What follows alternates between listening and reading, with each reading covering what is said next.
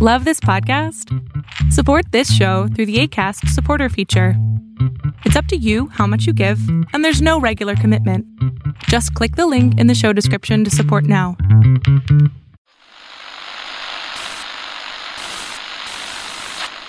Nine, 12, 10, 28, 2, 23. This is Deep State Radio, coming to you direct from our super secret studio in the third sub-basement of the Ministry of Snark in Washington, D.C., and from other undisclosed locations across America and around the world. Hello and welcome to another episode of the podcast. I'm David Rothkopf. I'm your host. I'm in New York City.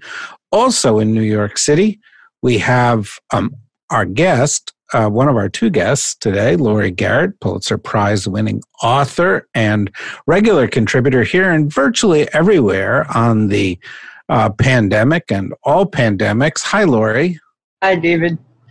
A little bit further out on the island on which Laurie is on the tip of in Brooklyn, we have Ryan Goodman. How are you doing, Ryan?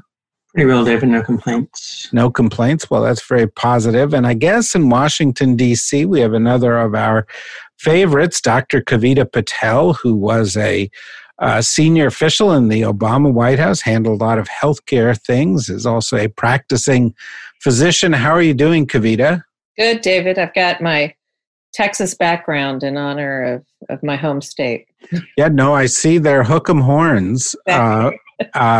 I'm increasing the Longhorn, the loyalty to the deep state. So, yeah, well, I'm not sure that that's really one of our areas of big following. So, you might be surprised. Yeah, well, and it does seem to be at the center of what we're talking about here today. I thought we'd just have, conversation about the things that are in the news. If it's okay with you, Ryan, I thought I'd start with one question that I'll offer to Laurie and Kavita, then you can offer one and so forth. Mm-hmm.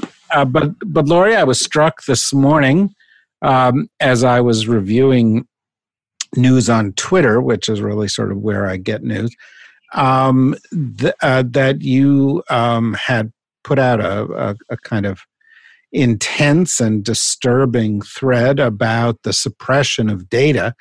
In particular, you were worried about the degree to which the CDC was shutting down some sources of data, and I subsequently noted that they seem to have had a reversal on part of this.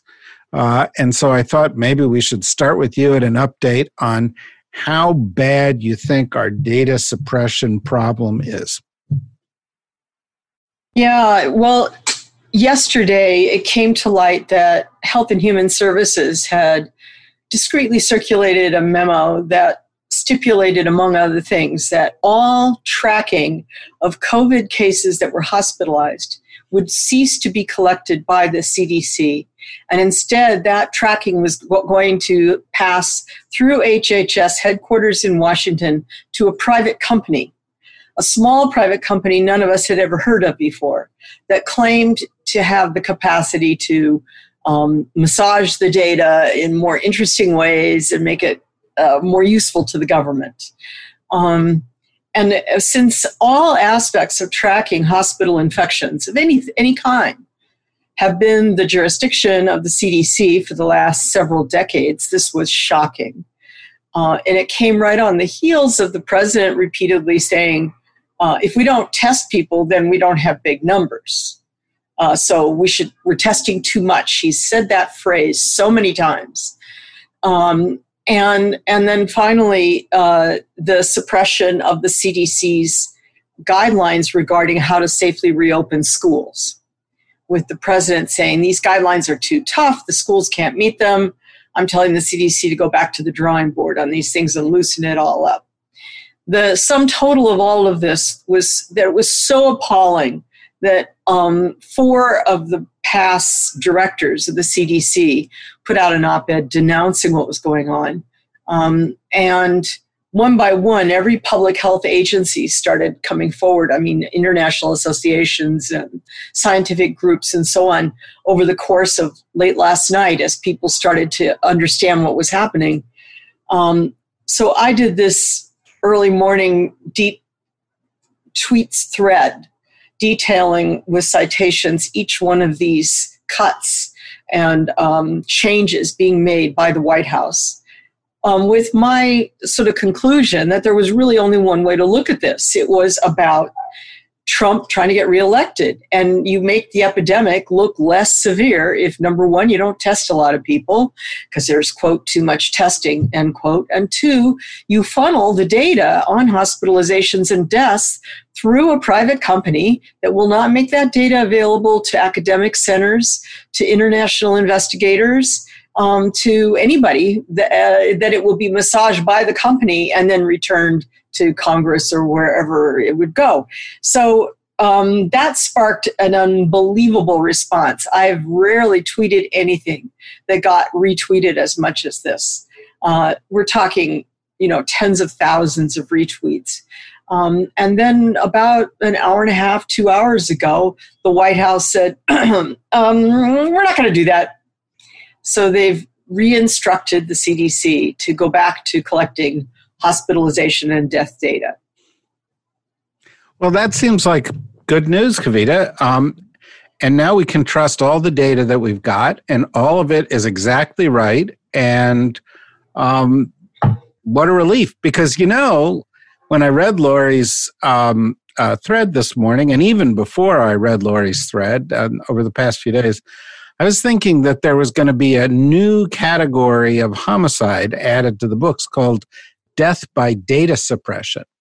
And that death by data suppression was going to come as different states lied about how many people had this disease and thus made it impossible for people to adequately protect themselves and thus led to people's death and suffering. So, do you think we're out of the woods, Kavita? I wish we were out of the woods. I think Lori's exactly right. And what's sad is that hospitals had been delivering data to that sole source contractor, Teletracking Health, I believe it was called, for several months now. So it's kind of when we were in the thick of the pandemic, hospitals were doing this kind of separate set of bureaucratic work to send in data. And then that, to Lori's point, that data wasn't even seeing the light of day for other secondary data analysis or investigations or some way to look at it. So to your point, David, just a couple of things. Number one, we still have problems. Even if the CDC were kind of at its highest functioning capacity and we were really trying to glean everything we can, we have such abysmal protocols and mechanisms for why certain people, how causes of death are declared. It's actually incredibly heterogeneous compared to what I think most Americans realize. You would think a death is a death. And actually, to be honest, all we had to do is look at George Floyd's killing to see kind of what some different autopsies and how that could be interpreted. So no, we're not out of the woods. And the case of the data scientist in Florida is another example, which I think is actually more common than is probably realized. And I've had friends who are on the inside of public health departments in very blue states also. This is not a blue-red issue, but are in states where the states are feeling under pressure to not give such bad news. So there's a lot of kind of massaging of the data, which is why I said about 3 or 4 months ago, I said the death toll that we're documenting and citing every day on those tickers on the news and on outlets, I said that's woefully underestimating the true death count from COVID. And then perhaps somebody also, the other thing that's emerging, David, that we have very little data on that I'm troubled by and would be interested just if we have time, but I think that the kind of even short and long-term effects of COVID have not really been fully understood. And we have this study out of Italy with like 191 patients post-hospitalization. We have some studies from China. I mean, this is very serious in terms of what the implications are for being COVID positive, even if you were not hospitalized. And we should, in this day of electronic health records and technology, be able to harness that information, and we are not. And I can't tell you, people are calling for a 9/11 commission. I hope we have something stronger than that with teeth, because people need to be held accountable on both sides of the aisle, frankly. I agree completely. I would add to that. I mean, strong words, but absolutely spot on. I would add to it that we don't have support for strategic testing and strategic analysis and data collection. So it's one thing to say, hey, everybody, drive to the Walmart, sit there in your car for 5 hours, somebody will swab you, and then 2 weeks later we'll give you the results. That is absolutely useless. It serves no function. It doesn't help the individual because it's 2 weeks of infecting others. What's the point? It doesn't help the community in any way. It doesn't offer any real help and guidance on anything. What we don't have is really strategic testing where, for example, I'm writing up a thing right now for the New York Times where we're talking about how do you decide if it's safe to reopen your school? And then as the school is open, at what point, what triggers are you looking for to say, oops, we got to close this class or rethink this way we're doing things because we're seeing some dangerous trends. If you haven't done any kind of cleverly compiled testing, creating what we call a cohort that can be strategic and gives you information such as the baseline rate of infection among school teachers before schools reopened was X. The baseline of third graders was Y based on a cohort sampling. The baseline for the cafeteria workers, the baseline for the janitors. Now, 3 weeks into school opening, where are those cohorts? Have we seen any increase in any of them? And if so, can we ascribe it to anything we're doing in the schools? Are they getting it from the kids? Are the kids giving it to their grandparent? We don't do this.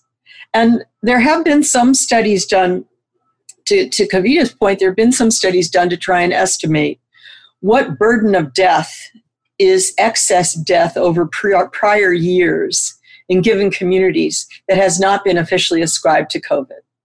So here in New York, it's roughly 19 to 20% additional death burden that the state accepts is likely to be COVID death. But because the individual was never officially diagnosed, died at home, died in a nursing home, perhaps never had an actual COVID test, even hospitalized ICU patients may not have had at any point an actual COVID test. Not all states are doing that kind of data. In fact, they are doing the opposite. They're trying to, as we said, trying to downplay the numbers.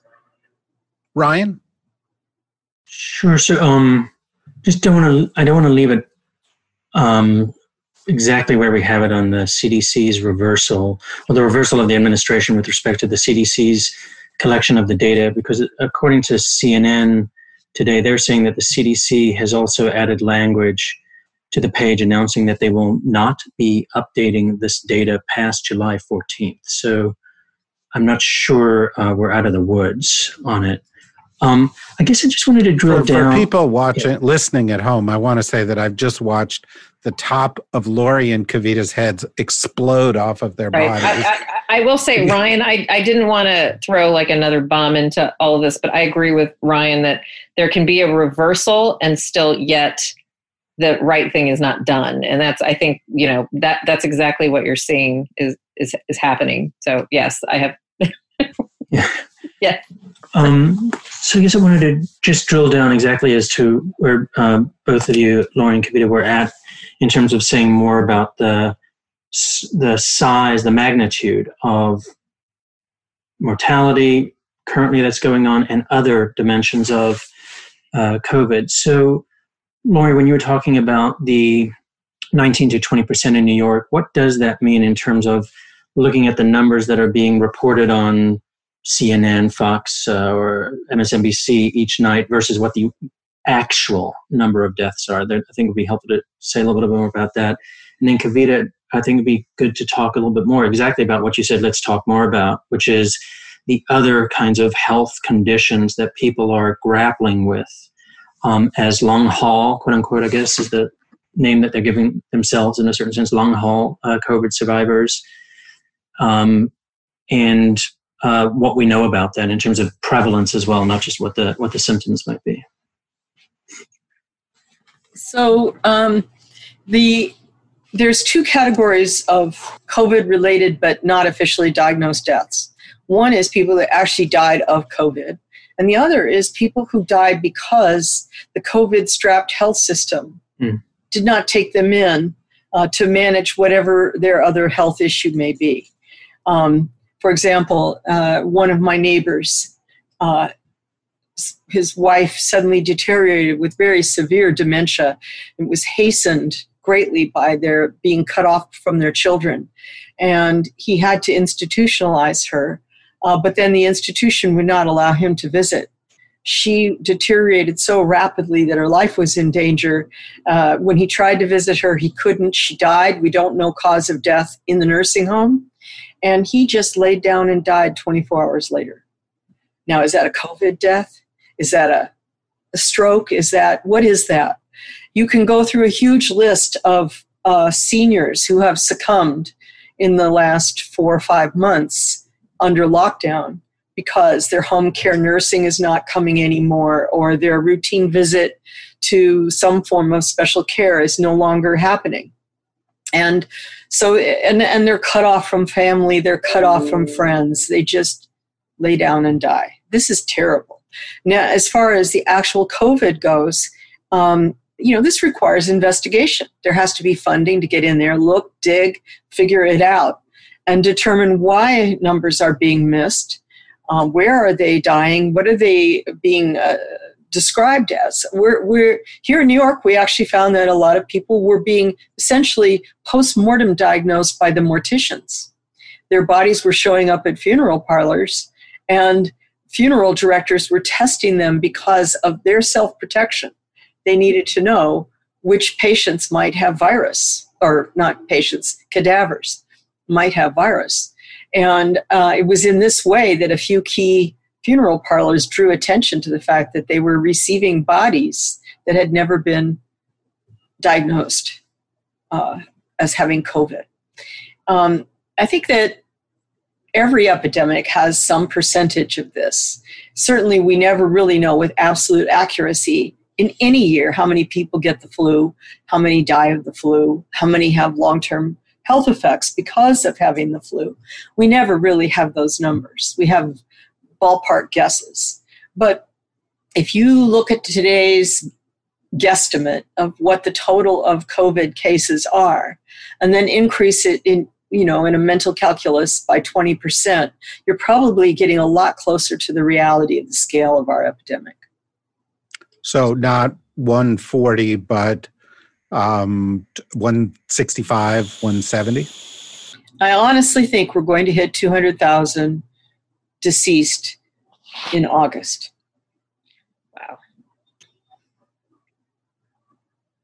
Wow. So Kavita,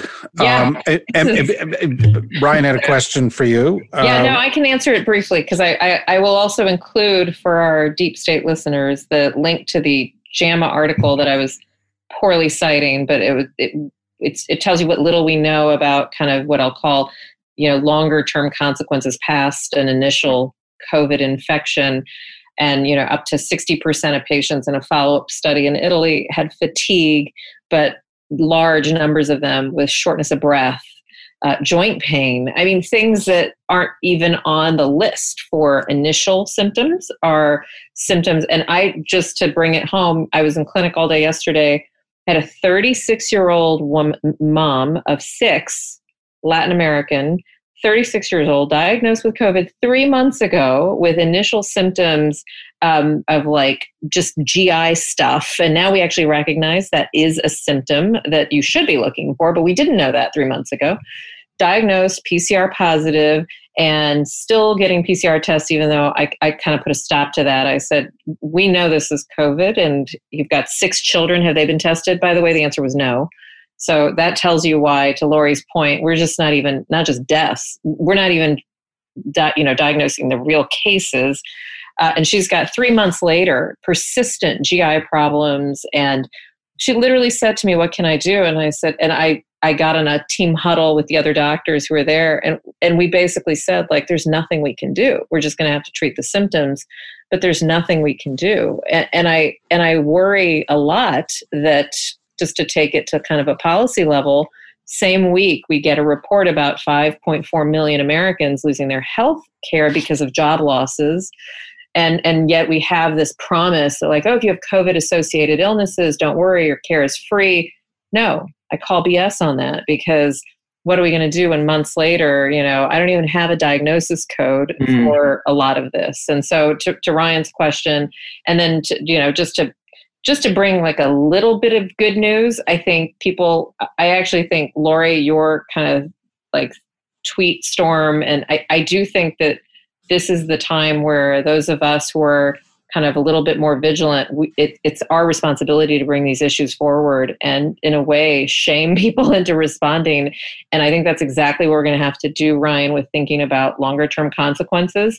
We need to really ask, why is it that I can get better information on Twitter about chronic complications to COVID than I can from, and I'll say something that I know a lot of people don't want to say, than our own NIH. I know that, it's, to me, just a disservice all around, or the CDC, the MMWR, Lori, which Lori knows very well, the Morbidity and Mortality Weekly Report, which really is something that would come out weekly from the CDC and would try to be what we use to get cutting edge clinical information.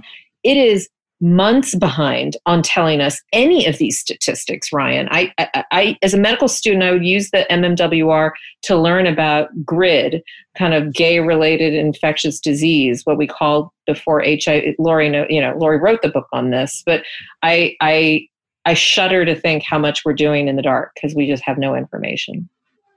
There's so much important in what you just said. And just to put in a couple of zingers there, the CDC's daily press dump and their Morbidity Mortality Weekly Report and their emerging infectious diseases, if you go through them for the last 5 months, there's almost no COVID there.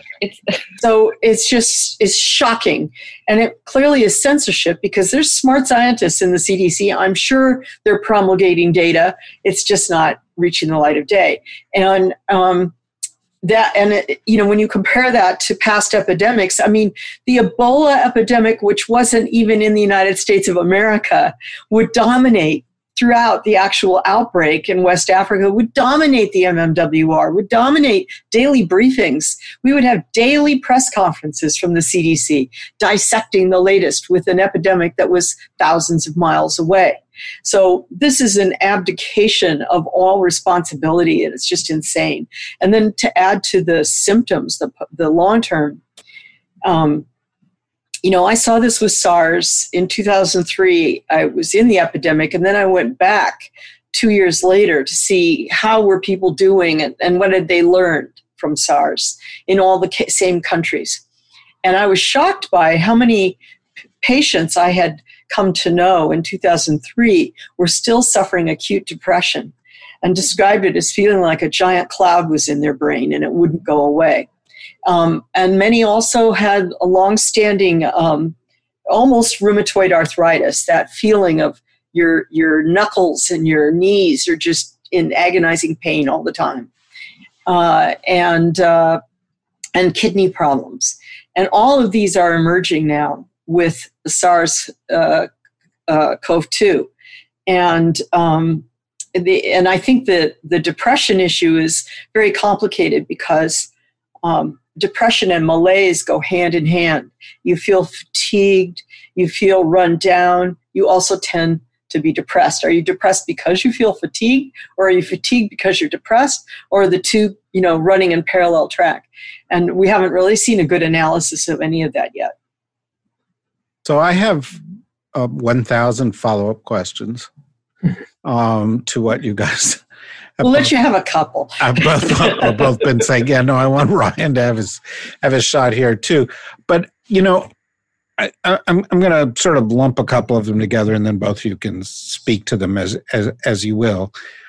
One is with regard to the data. One thing neither of you really addressed is that we do seem to have the problem at the federal level, and Kavita, you touched upon it, but it's compounded at the state level, where we actually have states that are still making shockingly anti-science decisions and seem to be eager to suppress the data.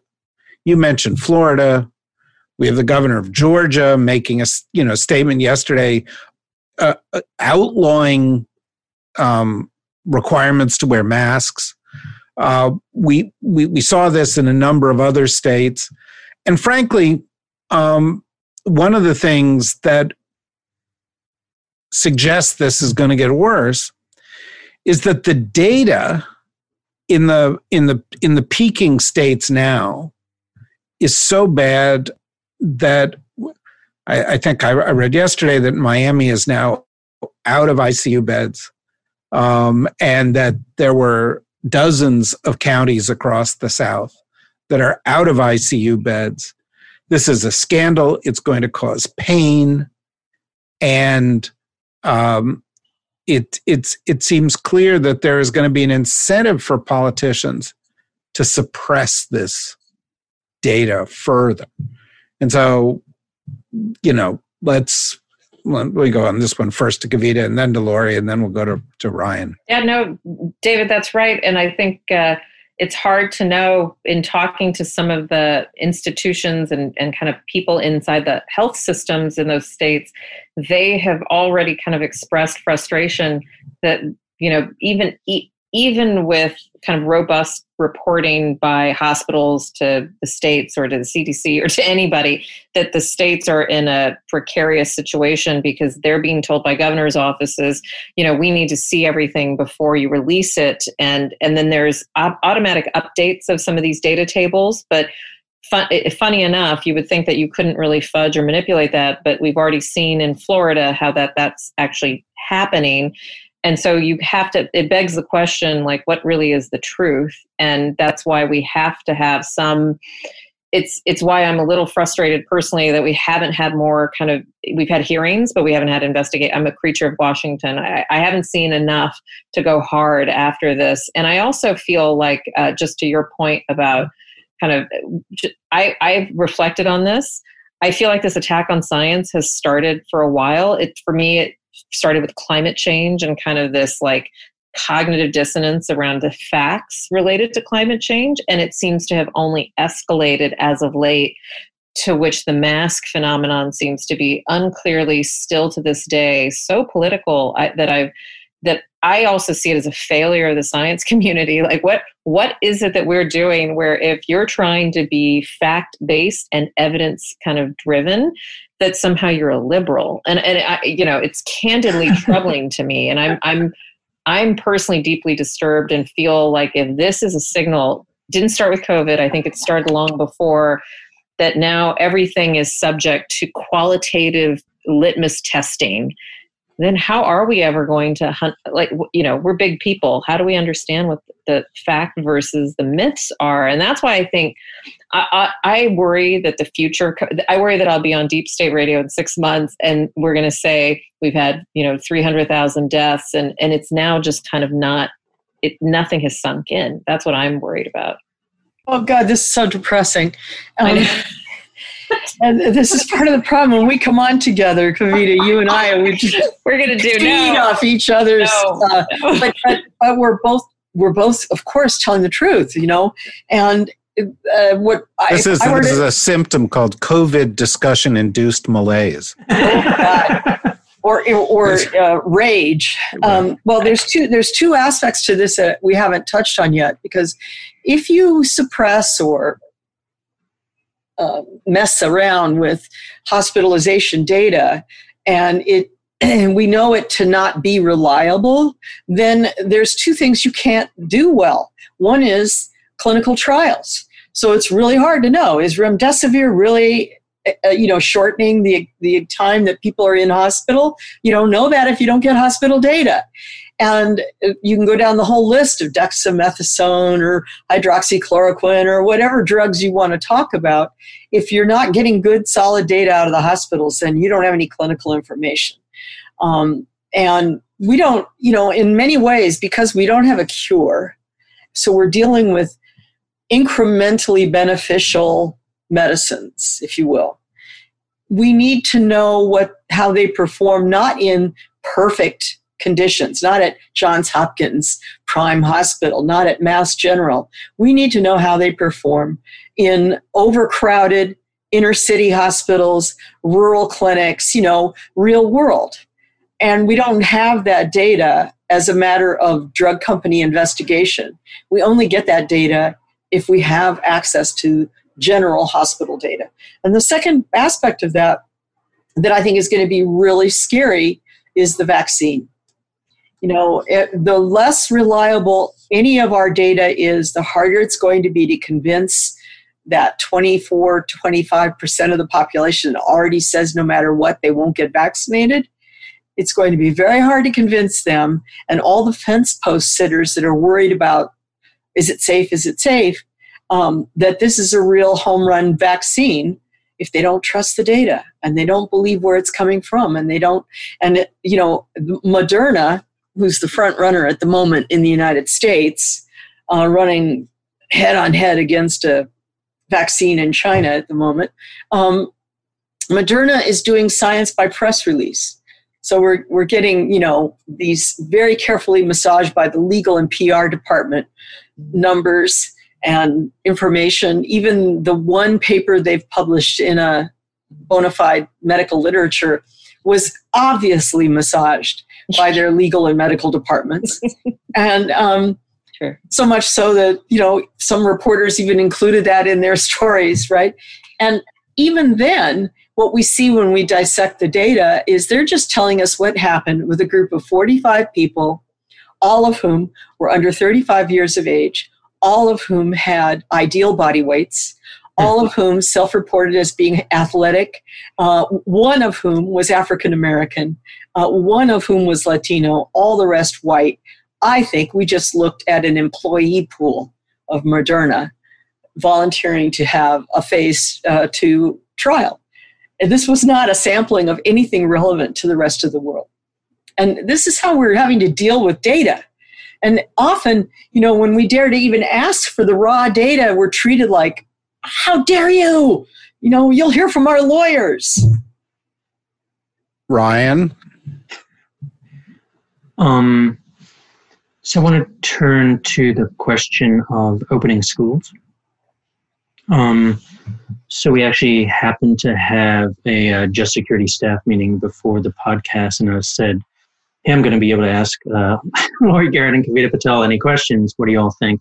So this was one of the top questions was about the opening of schools and that debate. And so here's kind of one of the questions that came out of that discussion. So when it comes to opening schools, everyone talks in abstract terms about a balance between health on one side and socialization benefits for children on the other, for being back in school.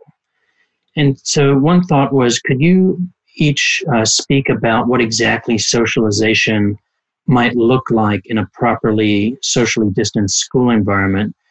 It could be valuable for parents and policymakers to hear, for example, if in fact it'll be a disturbing form of interaction that children would be allowed to have if the school were practicing proper safeguards, so that maybe when we think about the balance between health on one side and socialization of children on the other, people need to start thinking a little bit more concretely about what socialization looks like when you open a school in the middle of a pandemic versus waiting until later when the pandemic's maybe subsiding to open schools. That was one of the questions that people thought hadn't really been in the national conversation as much, and would love to hear from you two about it.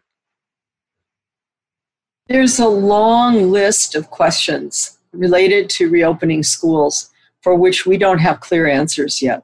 That's one of them. we've never done this before. Tell kids. How do you tell 6-year-olds? You can come in the classroom. You sit over here. You sit 6 feet away over here.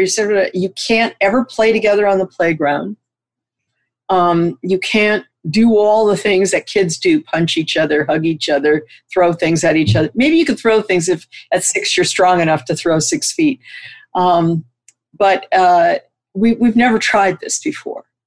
I've been thinking of what are some of the metaphors for this moment in terms of children, because clearly it's not good for them to be socially isolated from peers for extended periods of time. And especially the very young preschooler ages, these are key juncture points where you learn the difference between me and us, between we and you. You learn what constitutes negotiating and what constitutes an unfair fit and all these things, because you can't only bounce off parents all the time. It's really crucial for a child to learn dominance and power structure, all of that, when it's 3-year-old to 3-year-old, 4-year-old to 4-year-old. But the only metaphor I could really think of is when I'm old enough that I grew up during the nuclear war era, when we were being told to duck and cover and trying to imagine a nuclear bomb and what would be left of our world after this bomb dropped. And would we ever see our parents again? Would we reunite? Would we say goodbye to all the other kids on the playground? What is this all about? And I remember very distinctly that there were times when I would feel fear, and I'd look around at my fellow students, and I could tell the other 10-year-olds were all scared too. And we didn't have anyone to turn to say, here's our questions. You know, when they would say to us, look for the flash of the nuclear bomb. When you see that, duck and cover. We all knew if you see the flash, you're dead. You know, duck and cover for what? And I think if I'm an 8 or 9-year-old and all day long I'm hearing my parents bickering and trying to handle being in captivity with me, and and I don't have any other kid to bounce off of except online, this has to be hurting. This has to be painful. But we can't balance it against your hypothetical because we have no basis for doing that. Mm-hmm. I mean, what would be the comparator? It's never been done before. And Ryan, I'll offer, because I've had to, I've been working, it's been fascinating to me to see how little kind of guidance or support schools are getting in making these decisions. I think, even whether it's Fairfax County, which got a lot of publicity because of the president's denouncement of like the alternating schedules, or even schools that have been incredibly like disciplined and tried to follow CDC guidance, et cetera. There's just no support for doing what they need to do. And the practical answer to your question, to build off of Lori, is obviously we've never done this before, but everything is going to involve risk. And little children, I have 2 of them, you can't tell them not to do this or that. It's just not possible. So in those situations, Ryan, having kind of small cohorts where you've accepted that risk, where you even might want to consider consenting the families to that risk, which is what I've been telling some principals of charter schools, you may want to really kind of think about what small cohort is my child in, so that they can be quickly isolated, or that if somebody gets a fever, you don't have to shut the whole school down. You've got it kind of an isolated scenario. And then I think the more critical questions are going to be this, I feel like I say the same thing every podcast, testing and tracing. We only have a fraction of the tracing we need. So I've been encouraging schools, only 1/3 of schools have full-time school nurses. Let that fact sink in, right? So if you're a school and you don't even have an internal in-house health resource, I've told the school principals, especially the smaller schools that don't have any really like a nurse or anything, I've said, take the 6-hour free Hopkins contact tracing course, or get somebody to be the designated contact tracer within your school, because they may not need to be the functional contact tracer like the county, but they're going to need those skills, because they're going to need to figure out, how do I isolate a kid when I have no space to even keep them 6 feet apart? So, and unanimously, whether it's high SES, Ryan, like private schools, my children are lucky, they go to private schools, or whether it's in low-income neighborhoods and you're dealing with principals there, they have all unanimously told me that parents who are coming to them begging for schools to be open are not necessarily doing it for mental health and socialization and education. They're doing it because they need childcare and they need to go back to work. So what are we, what are we doing to actually deal with like what is truly the Maslow's hierarchy needs of the population we're in? And so that's where, I have tried to become incredibly practical in saying, all right, let's get like 4 kids together and those adults, and we're going to agree to kind of do last minute childcare, because I fall into that category of I can't stay at home and work remotely. So those are the practical questions. And it's a crime to me that we have left the educational system without any support or resources. I heard rumors about the dollars that are being proposed in the next stimulus bill for education support. It's nowhere near enough if we are realistically going to try to do what I think we want to try to do at some point. So we only have a couple of minutes. Can I ask her a quick question? What's the longest any one of your children has worn a mask? Yeah, it's only been a couple of hours because it's been outside. And so that's the other thing we brought up was that I'm now moving towards recommending for like at least 6 and under, maybe even 10 and under, the hats with the face shields. I mean, there's just, it's bringing up every single one of those practical questions that are essential, but have zero support or guidance on.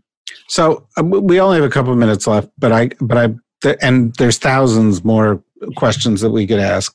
But I want to ask sort of 2 sort of related questions here. One of them goes to something that, and it all ties into what do we do about this. One of them ties into conversations we've had with Lori over and over, in which she said, I still haven't seen from the Democrats any sense that they would handle this much differently. They say they wouldn't do what Trump would do, that they would do it better and more compassionately. But that it hasn't been super specific. It also, by the way, never addresses the fact that if we were in a flipped situation where those Republican governors thought it was actually politically damaging to a Democratic president for the numbers to run up, that if they'd let the numbers run up on their own watch, you could be sure they'd let the numbers run up on his watch. So the first question, I'm going to ask you both at once, and then you can both answer them.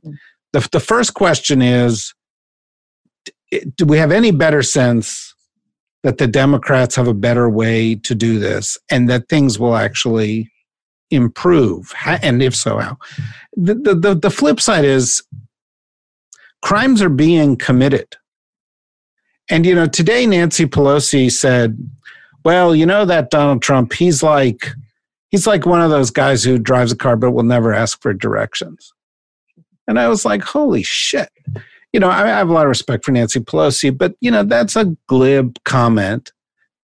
He and people around him and these governors are taking decisions that are leading to the deaths directly of tens of thousands and maybe hundreds of thousands of people.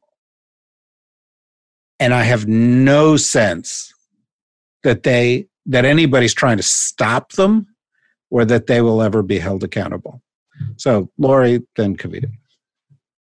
Well, you're asking a hell of a question. Let me just add a couple of sort of observations, and then the Biden camp has released a somewhat more detailed set of proposals for how they would deal with COVID. So there's a little more meat on the bones. It's still not really a strategy. It's more still of a shopping list of things they'd like to get rid of and things they'd like to add to the pot. But where we're headed rapidly is a situation where by November, day after election, assuming Biden wins, he's not just going to be dealing with a COVID crisis, we have an influenza crisis that seems to be looming, and there's a strain out there now in China that everybody's paying attention to and very freaked out about in pigs that looks to be highly pathogenic. And another set of strains of influenza looming out there that are completely drug resistant. So the handful of drugs we have to help soften the blow of flu infection in ICUs is rendered useless. And the other thing that's compounding all of this is that we're now running low on vaccines for pertussis, tetanus, measles, and HPV. So a lot of the essential armamentarium of public health is starting to run out. And it's not just running out in the United States, it's a global crisis. So we could very well get towards this moment when we want to reopen schools and vaccine preventable diseases will be resurging alongside of flu and COVID. So I see that November, December, January transition time as a time when there will be a multidimensional crisis afoot that just on the health side alone, not even getting into the economic consequences, that I just don't know whether it will matter whether you call yourself a Democrat or Republican. We're going to be underwater. Yeah, and I'll just, the only thing I want to add to that, David, is that I agree with you that we shouldn't just make some automatic assumptions that Democrats will handle it better without asking for that level of detail and accountability. I would say the Biden stance right now is to kind of do nothing because, let's be honest, it's easy. You could argue that you could only go downhill if you try to actually kind of go in a back and forth on COVID policy. You've got Ron Klain, who knows more than anybody does about how to kind of organize all of this, but you're not going to see the level of detail that you would probably see if he could assume office soon. But I at least have faith that there's people with deep knowledge and background who could come in on day one and really complete those roles. So that's Biden. Democrats, I completely agree. I saw Pelosi's comments, and I've also seen Senator Patty Murray from Washington put out a very robust kind of vaccine plan and testing plan. But those things are all going to, be just hypotheticals until we actually have either a change in government or some oversight that Congress exerts in a much more rigorous way. I'm not sure why we're not, we're probably not worth talking about impeachment and some of the other things because we have an election year. I would say that the other, just on a kind of political note, the bigger kind of problem, I think, coming into this for the governors, you've already seen Ducey and some other governors who had political aspirations, and those are going to go nowhere largely because of COVID. Whitmer might be a byproduct of that too, even though I think she handled things well. And I think what's unfortunate is that if you think about it moving forward, change of power could happen in the White House, change of Senate potentially as well, and everything could swing blue. And you could still have, to your point, what you said is what I predict will happen. You'll have governors who want the new president to look even worse, and they will actively put Americans' health at odds. And I think you'll have to see a very interesting conversation about federalism, which even the Democrats, when I worked on the Affordable Care Act, we were very hesitant to force states to do something. And we were unsuccessful with the Medicaid expansion in the Supreme Court as a point in fact. So I think you're going to see an incredible, interesting battle between the feds and the states, no matter what, come January of 2021, especially if the administration changes. Yeah, and if the Democrats don't take back the Senate, exactly, forget it. Nothing's going to happen. Exactly. Ryan, we're sort of out of time here, but I thought maybe you want to have a last word.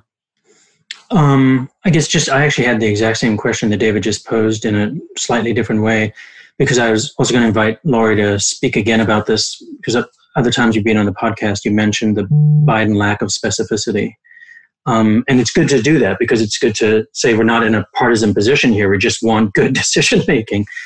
But at the same time, like David says, I think crimes are, in a certain sense, like crimes are being committed. As long as Biden's policy is the same as the Obama foreign policy, don't do stupid shit.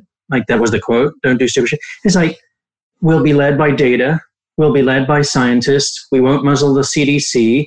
and the President of the United States will communicate clearly as he can with the American people about the risks and what they can do to protect themselves. I mean, that if that's the Biden plan, I just think whatever he inherits on January 20th, we're headed into a better situation, both with the dealing with the virus itself and then dealing with the vaccine and its distribution.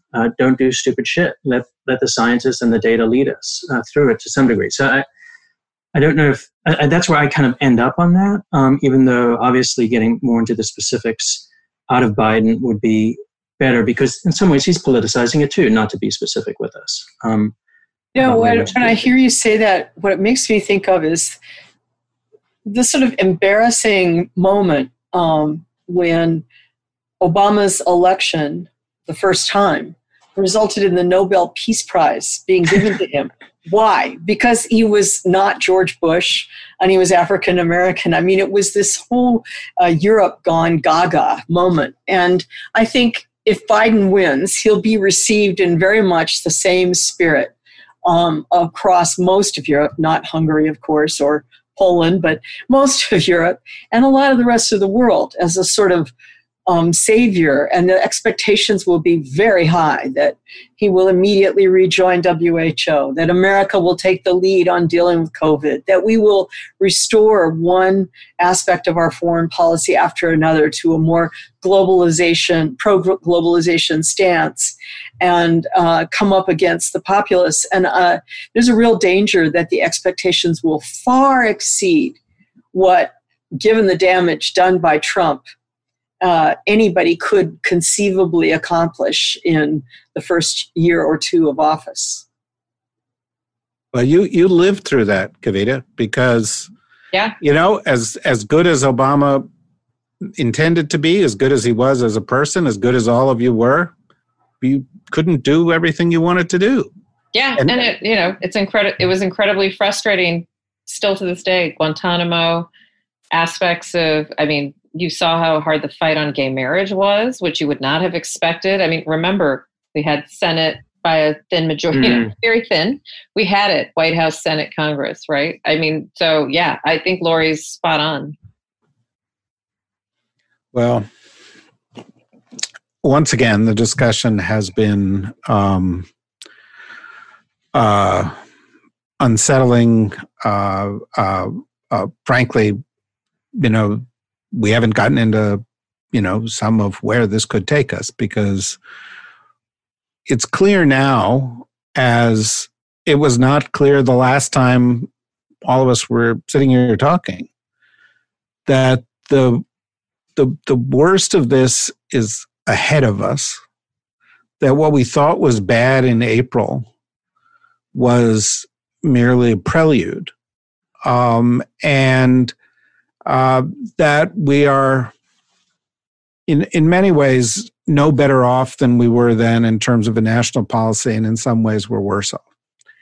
And then if you add to that the likelihood of second wave in the winter, likelihood of flu, political transition, political campaign, and the difficulties of getting anything done on a national basis in our kind of political system, the months ahead look extremely worrisome. I'm afraid, in many respects, that we will be back having the kind of conversations you alluded to, Kavita. But on the other hand, I feel we're very lucky to be able to have these conversations with you guys. You are smart and experienced and plugged in and candid. And I think this does a big service to our listeners. And we're really, really grateful for it. And we hope you'll come back sometime real soon, and that in the interim that you will stay healthy. And that we hope the same for all of you who are our listeners. And if you want to follow what we're doing and some of the special podcasts we're doing each week and some of the other special things we have coming, go to the dsrnetwork.com. And we just got in a new shipment of Deep State Radio masks. So, order your Deep State Radio masks. And we'll see you again next week, everybody. Thanks very much.